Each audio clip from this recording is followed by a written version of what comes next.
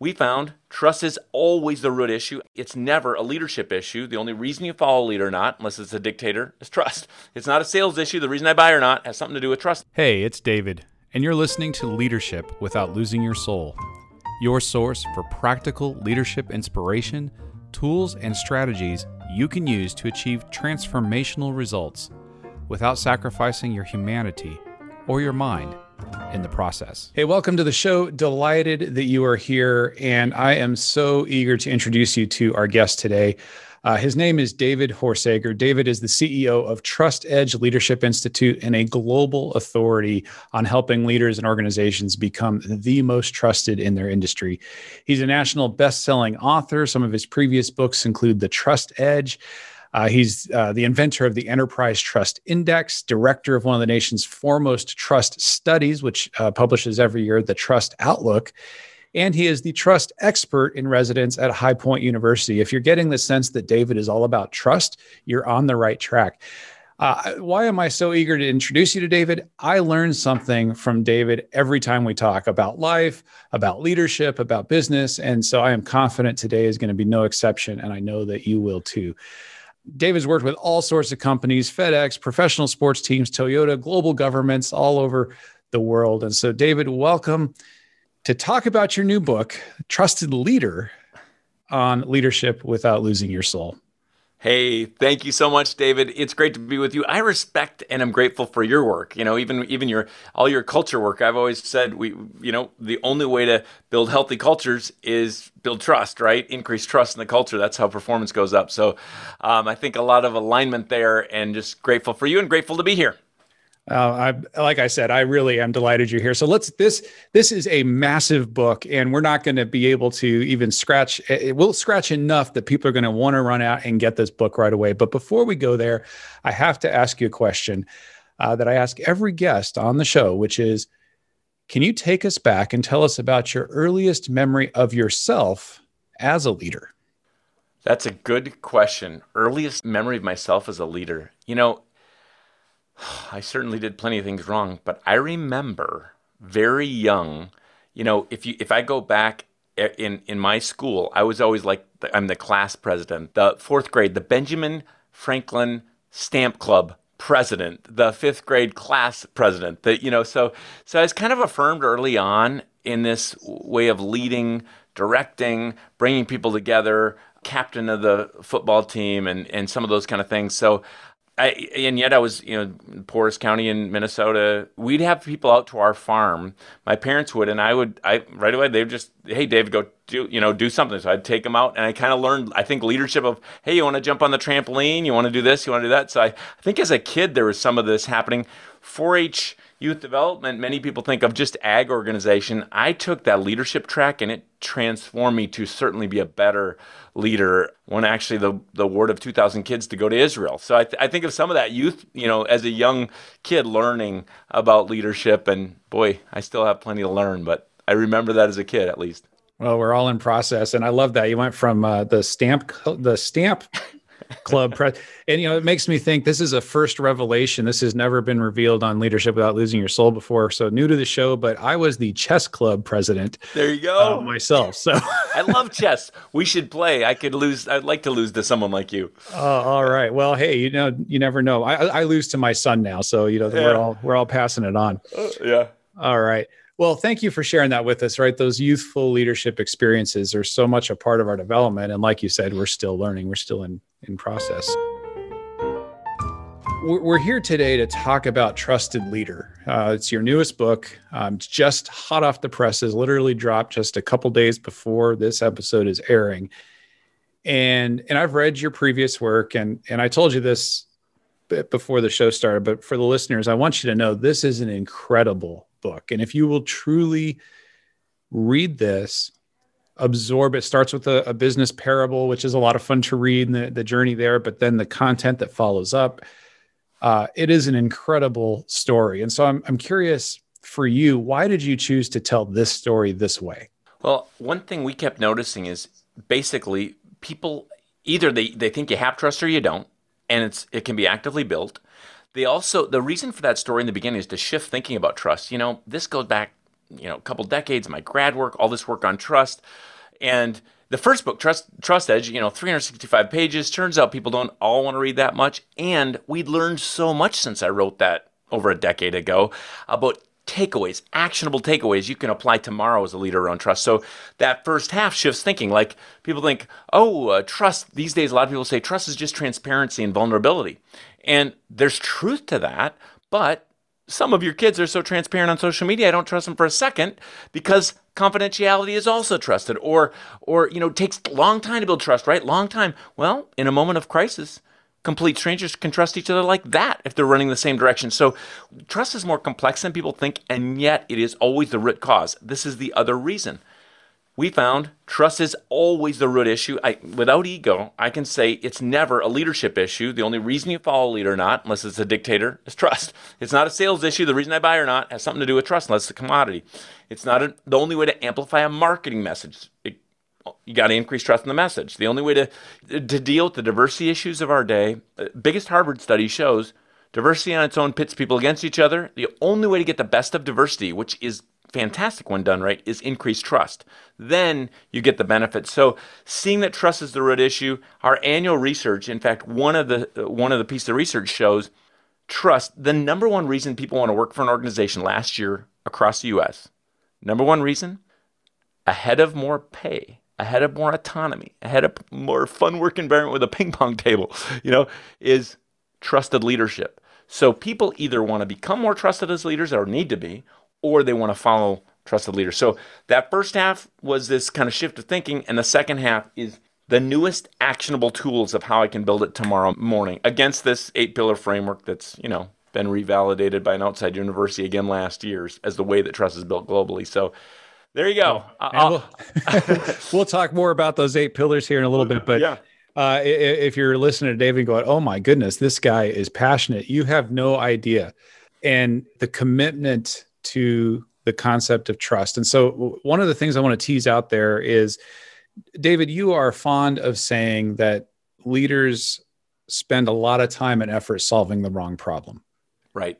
And obviously we already know your answer is going to be, well, the right problem is trust, but tell us more about how are leaders spending time solving the wrong problem? They're spending time and resources. We talk about lagging versus leading indicators, right? And we want the lag, we want the sales, that's a lagging indicator. We want the retention, that's a lagging indicator. But what's the leading indicator? And people they just don't see it, right? Once we notice this in companies right away. Why am I passionate about this? My grad work before that, this kind of epiphany around trust, then it led to this grad work, then it led to us using it in companies right away. It was kind of blew some people away that we started increasing trust in one way. That was a leading indicator. And they said they saved $2 to $4 million in attrition costs in 9 months. We did something in a Fortune 50 company, and they said they tripled sales in 90 days and in 1 year gained 11% market share. That's a big deal. Trust was this lever, the leading indicator. And that's why I say it's never a marketing issue, a leadership issue. At the core, trust is always a root issue. And really, you can think about it about anything. Like you and I have been on the platform around the world speaking. Well, our first job is not to make people laugh or anything. It's to build trust if we want to share anything valuable. If I think of our kids' classroom, the only way to increase learning in a classroom, the leading indicator, is trust, because I have to increase trust either in the content, the teacher, or the psychological safety or trust of the room. Then we get more learning to happen. All of these things, marketing, innovation, that team isn't creative. Why? Well, if they don't trust each other, they won't share ideas, right? So that's one side of it. The other side that keeps coming back is how trust is, a lack of it is your biggest cost. And this goes back to partly that original research, but without research, you can think, what do you mean it's my biggest cost? I thought trust was a soft skill. Maybe the best way to analogize it, good new word for ourselves for the day, don't ask me to spell it, but a lock. Why would I put a lock on something? A lack of trust. A lock is built on a lack of trust. Okay, so what's the cost of that lack of trust? I got to buy the lock, that's money. But now I got to open it every time I go through the gate. That's time. That just cost me. Or a tweet, write a text to someone you trust. How long does that take? Boop, no time at all. Now write a text to someone you don't trust. How long does that take? How are they going to take this? How are they going to, so there's always a cost. And so if they can pull the lever of trust, then attrition, retention, innovation, we can actually start to deal with the real issue. I even say, we'll maybe get to this later when we talk about the pillars, it's never a communication issue. People talk about communication a lot. It never is, ever, ever, ever. At the core, it's always a trust issue. And I can explain what I mean by that when we talk about the pillars, but it's never an engagement issue. The only way you build engagement is increased trust. I mean, it could be an engagement issue, but the way you don't get engagement with engagement. Just same with Net Promoter Score. We kept finding this in the research. You don't get referrals with referrals. The only way is increased trust. Then you get more referrals. So if they can shift thinking about trust and use this framework, they can actually deal with the real issue, which leads to sales or performance or whatever. All right, so we're talking with David Horsager, author of Trusted Leader. And David, you're making the case for trust as the crux of everything leadership. You've got the research, you've got the practical tools, which is, we value that highly around here at Let's Grow Leaders. Yeah, and we're going to dive into some of those. So you wrote this parable and this to shift our thinking, to introduce us to some of these concepts as we read through Trusted Leader. Is any of this parable, did any of it come from real life or just your imagination? Where's this come from? A whole lot of it came from real life. And then, it's really fun and compelling. I mean, you can think of Maya in the story. She's much like my wife, Lisa. And you can think of this Brain Trust, which is much like this mastermind or accountability group that I have that I say often, leadership, if you're doing leadership alone, you're doing it wrong. And that's a big message for everybody listening. We have to, build a team around us. And there's several parts of it. I mean, I love to ski. I've had a ski accident. The guy has an accident, almost loses his company. And really, it was this guide that he came upon in the hospital that helped him, or where he was laid up, that helped him see differently and save his business using trust, but using this 8-pillar framework. But I'll give you one little real experience that early on in the book, and that is, I had this exact thing happen to me. I'm in a boardroom, and it's slightly different worded in the book, but basically, they kept saying to me all morning, I did a half day on trust, and they're like, yeah, we got to do this. If we don't do this, startup tech company, we got to deliver on this or we'll lose all our funding. We got to deliver on this. You're going to deliver. We're delivering on this. We're delivering on this by May 1st. We're delivering. And pretty soon they were saying it so much, I started like, are they really? Like, what's going on? You're saying this so much, I don't believe you, And they were kind of trying to amp each other up, I think, and believe each other. And so I took the leadership team into the boardroom. And we talked after this whole keynote to all the employees and half day with them. Okay, so just because I get paid for telling the truth, you may never hire me back, but I want to ask you a question. Everybody says you got to deliver on this, right? You're going to lose the company. You're all going to be gone. I mean, everything's going to tank. If you don't deliver on this, you got to deliver on this, right? Yeah. CEO, board members. I said, okay, pause for a second here. Just shut your eyes if you need to. Give me a 1 out of 10 around the table, because something could happen, right, in the next 4 months. So 1 out of 10, you absolutely believe you're going to deliver on this commitment. And we went around the table, and 9, 10, and then one young lady had the guts to tell the truth that changed everything.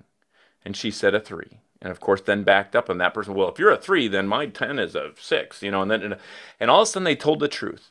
And we were able to talk about it in a way that actually they got to the truth in time to save the company. And it was a really monumental moment. And I say it more eloquently and write it more eloquently in the book with edits compared to my speaking today. But this shift of thinking that created trust, and it's one little part of the book that starts that story in the right path of shift of thinking about how trust matters more than ever and how they started to solve it. Oh, I love that. And it is a powerful story. It is a powerful moment in the book where one character says, "Yo, gosh," and the chief operating officer says, "I've got to revise my 7 down to a 4. Exactly.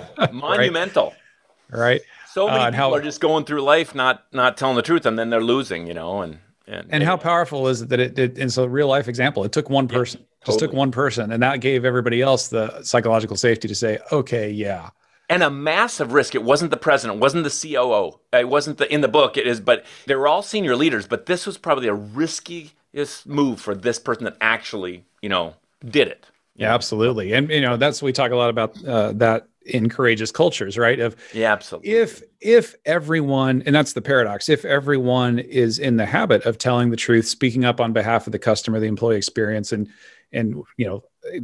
solving problems, if that's the norm, it doesn't take courage to do it. But if it's not the norm, it takes a tremendous amount of courage and leadership in order to have that commitment to the truth. That's powerful. Let's dive into one of the things I appreciated about the book, David, is so practical. And so when we get into the 8 pillars, and if you could just run through those 8 pillars, and then I want to dive a little bit more deeply into one or two of them. I've got some follow-up questions for you. So just for context, I'll give you all 8. And just a reminder, they're denoted by C words, but that doesn't make this some motivational book that whatever. For clarity, we denote, they each stand for kind of a research funnel from way back. It was revalidated again last year by this outside university as the way trust is built. So I believe you can solve every organizational leadership issue against these 8 without ego. It doesn't mean I know how. It doesn't mean it's easy. But we contextualize them for corruption work in East Africa and pro sports teams, and we have people working on 6 continents using this framework. So here's the 8 pillars. So if you buy into this case for trust, that a lack of trust is the biggest cost, it's a root issue, how do you actually build trust? Is it just integrity or honesty? Well, it turns out all 8 were important. Here they are. Number 1 is clarity. People trust the clear and they mistrust or distrust the ambiguous or the overly complex. And remember, each of these pillars I can talk about all day. There's a whole lot of takeaways. And in the book, we took the newest, quickest to take action on takeaways, and they are under each pillar for a leader to use tomorrow morning. And just as an idea, the way I lost 52 pounds in 5 months, that little clarity method, it's in the book now. The way that we've seen people triple sales, that's in the book. The SPA method, the trust shield, all these. Okay, number 1, clarity. Number 2 is compassion. What we learned is people trust those that care beyond themselves. I have a hard time being accountable to you or whatever if I don't feel like you care beyond yourself. Number 3 is character. We trust those that do what's right over what's easy. There's a 7-step process we show of how you can build character into a company. People think, oh no, they're done. At 12 years old, people have all the character they have. Many organizations are incentivized against the very character they say they want to have. So number 4, you think character is important? It is critical, foundational, but it's not everything, because number 4 is competency. I might trust David to give me, to take my kids to the ball game, right? Because of his character and his compassion. That doesn't mean I will trust him to give me a root canal because of competency. So that's why we have to stay fresh and relevant and capable. That's a good call, by the way. Right. Next pillar is commitment. We kept finding people trust those that stay committed in the face of adversity. So, whether it's your first grade teacher or mom or dad or Mandela, Martin Luther King, Gandhi, Jesus, or Joan of Arc, people are trusted that commit to something beyond themselves, sometimes to death, right? So commitment. Next pillar is connection. We found that people trust those that are willing to connect and collaborate. So many people, if I go into an organization, by the way, each of these pillars has counterforces. So if I see siloing, I know I might have a counterforce of connection. Just like if I see complexity or ambiguity, I've got a counterforce of clarity. Or if I see any of the isms or hatefulness or apathy, I've got a counterforce to compassion. So this connection and collaboration pillar. The next pillar is contribution. And the number 1 word that came out of this kind of research funnel is results. We trust those that contribute results or outcomes, performance. So you can't just have compassion and character. You got to contribute results, right? You've got to we have to deliver results, but you can't just contribute results without compassion or character if you want to have this thing we call the trusted or be a trusted leader. Final pillar is consistency. You're trusted for whatever you do consistently. Consistency is the queen and king of the pillars. If you're late all the time, I will in fact trust you to be late, right? So the only way to build a reputation or a brand is sameness. So we can actually take these 8 pillars and actually solve the core issue against one of these 8 or a multitude of them. And it's always a function of these. And like I said, without ego, I hate it when consultants come in and say, oh, it's always, but the research, it kind of proves it out. So this is where, let me just share about the communication issue. People say, we got a communication issue. You never do. Communication is happening all the time. Clear communication is trusted. Unclear communication isn't. So it's a clarity issue. Or compassionate communication is trusted. Hateful communication isn't. You got a compassion issue. Or consistent is inconsistent. High character is low character isn't. So when you can define against these, you actually start to solve the real marketing, communication, leadership issue. And so if you're listening, I hope that you will take a couple of minutes, back up your podcast episode there for just a moment and listen to those 8 again. David just went through them quickly, but there is so much value for you to think about. Okay, clarity, compassion, character, competency, commitment, connection, contribution, and consistency. It's a master class in leadership, these 8 pillars and how they each contribute to trust. And so David just gave you the the pro example and the counter example for each one, which is a great starting point. And then that's why I'm encouraging you, get the book and dive in and look at the practical ways to start building in these. But David, go ahead. Yeah, I'll give you one thing. This week and next week, so when this drops, if you would like, you don't even have to buy the book, but you go Trusted Leader, not the, just like Facebook, we took the off, right? So www.trustedleaderbook.com, you can get this webcast, kind of this masterclass of this content free if you just sign up in there. And then, of course, you can grab the book if you'd like, and you get a whole lot of bonuses if you grab the book. But basically, I really want this out there. Whether or not you feel like it's worth the 20 whatever bucks for the book or not, I believe it changed me. So I believe it can change others. So we put that webcast out there complimentary on this content also to affirm everything that's in the book. Yeah, and when David says that he wants this out there, regardless, he really means that, right? You are incredibly committed to building a more trustful, trusted, trustworthy world. And the leaders are obviously an incredible part of that. The leadership that everyone listening today, it's not just about your team. It's not just about your family. It's about the world that we're building together. And who doesn't want a world where we can't live with more trust for one another? Love that. So David, let's take a little bit deeper dive. I'm going to start personally for you because I'm thinking about this a couple of angles. I'm going to preamble this question. Think about Ellen DeGeneres. So while we're recording, she recently, she has this brand about being kind. And that's kind of what she's, be kind is what she's been known for. Well, then that has been undermined by revelations that in her company and in her production company that it's been anything but kind in that environment. And so as a leader, I know that as somebody who's an author and, 7 things your team needs to hear you say and winning well and courageous cultures and so on. And people tell us this when they come for employment and join our business is, I'm looking forward to your leadership, right? Yep. There is, that pressure, and it's a positive pressure, but that expectation that you're going to live up to your own message. And I'm a human being. Absolutely. And there are times I have to stop and go, oh man, I got to go reread my own book.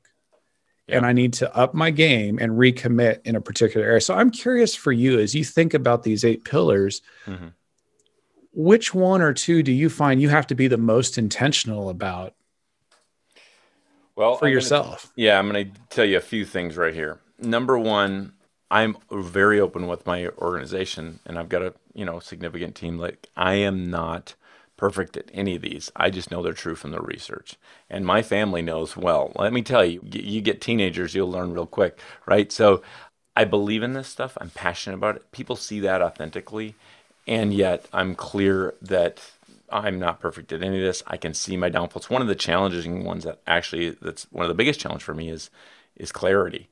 So my executive assistant now, she's moved up, and I have another executive assistant, but they're both, they're all so important. But anyway, and she's really good at coming back to me and going through my own methodology. You can learn it in the book, ODC, not OCD, ODC. But whenever we ask for something, we want to make sure we have a clear outcome, a clear deadline, and clarifying questions. And like, okay, what's the ODC on that? Because I'll say it. I taught that. I created that, but I won't do it, right? And so clarity is challenging when you're moving as fast as we are and you're driven about this work and whatever. So that's one. I make another comment on the Ellen, because you got to get a couple different things here. People often ask me, how do you rebuild trust once you've lost it? Because you've made a mistake. I bet I have for sure. How do you rebuild it, right? I'll make one comment here because we have a 10-step process for how you rebuild trust. And you're, big oil company and had a huge oil spill. There's a process to rebuild trust. And frankly, I believe a decade ago or so, BP did it well. So that's why I use that again. There's plenty of people that haven't done it well. But let's take personally, whether you're an individual or an organization, it actually comes down to one thing.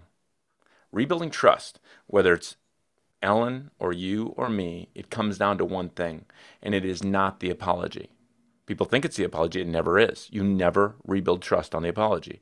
I had a CEO from the Netherlands come up to me and said, David, he'd been in America for a couple of weeks. I said to him, what's the first thing you notice in America? And he said, you want to know the truth, David? I said, yeah. He said, you got a bunch of lying apologizers in America. He said, I got this guy on this team. He said, every day he comes in, he says, I'm sorry I'm late. I'm like, no, you're not. You're late every single day, right? So the doesn't mean you don't need to apologize sincerely, to open the communication and show your heart and empathize. But the only way to rebuild trust, only way, is to make and keep a new commitment. So this is a message for those of you leaders. You will not be trusted again unless you make and keep a new commitment. The only way to rebuild it. If Ellen goes in and says, yeah, I'm sorry. Yeah, we say this, but we're not very good. But here's what I'm going to do about it. I'm not perfect. But I'm going to do, you're going to see these 3 things I'm going to start to do differently, or whoever it is. And I'm speaking to myself or anybody here. So it's the same with, we all hear the idea, love your neighbors yourself. People that don't love themselves at all, they have a hard time building, loving others, right?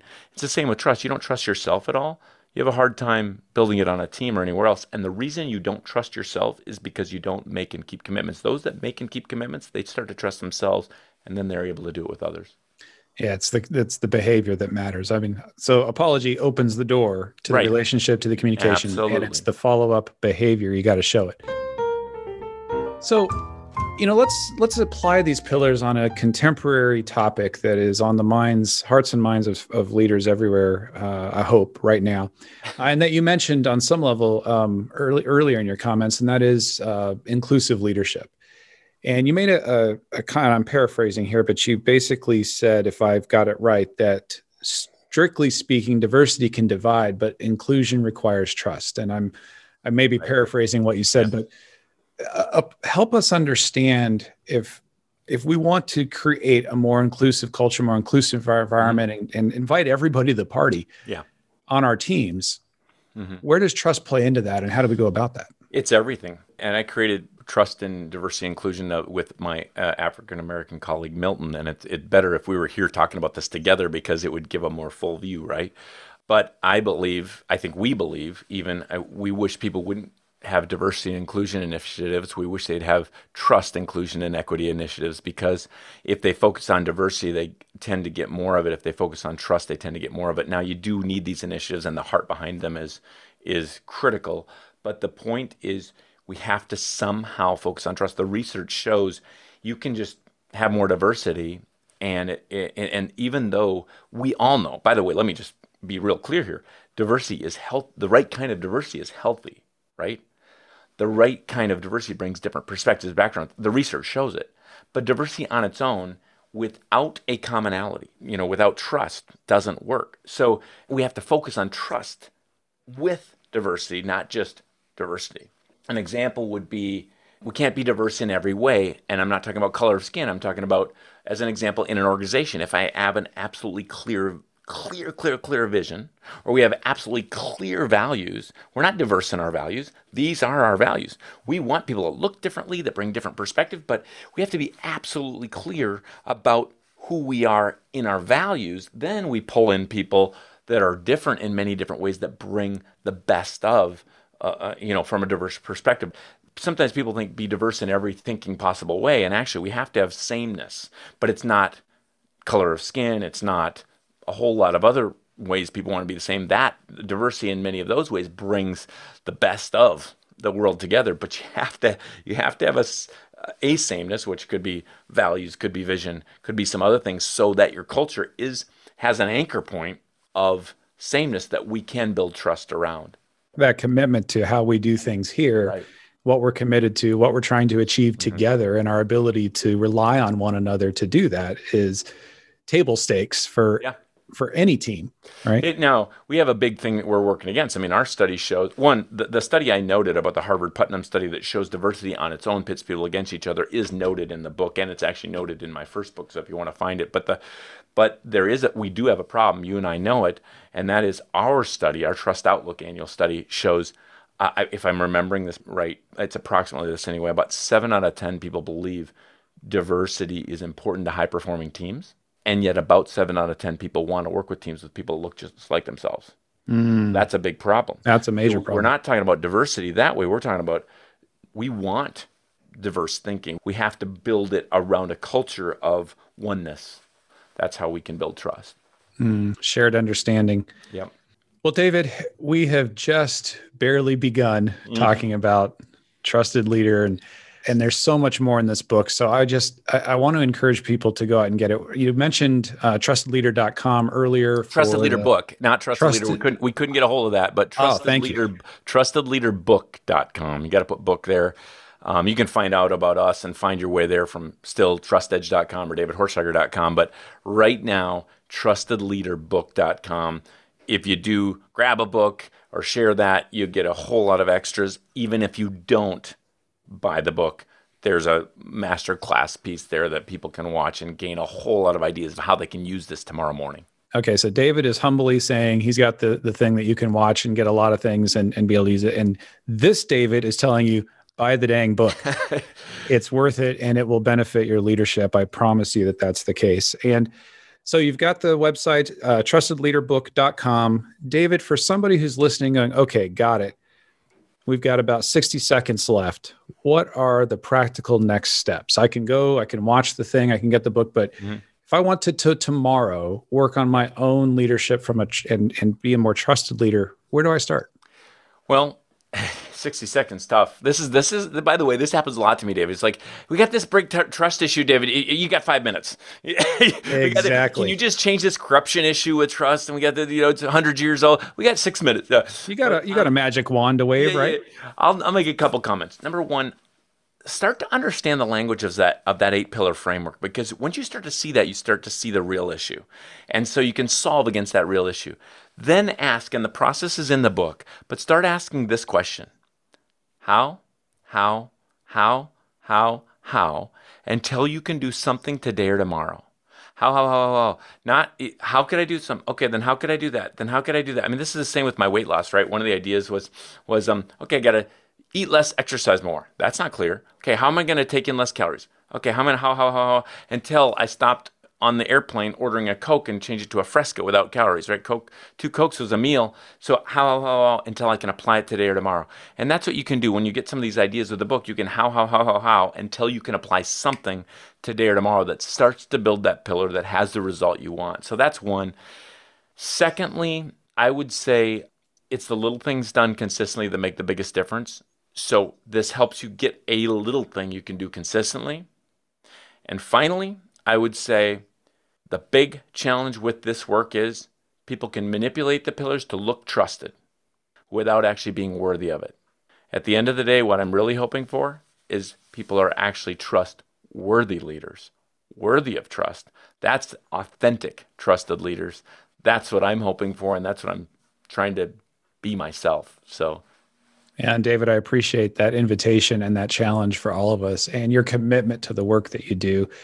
I hope as you're listening today that you will take that to heart.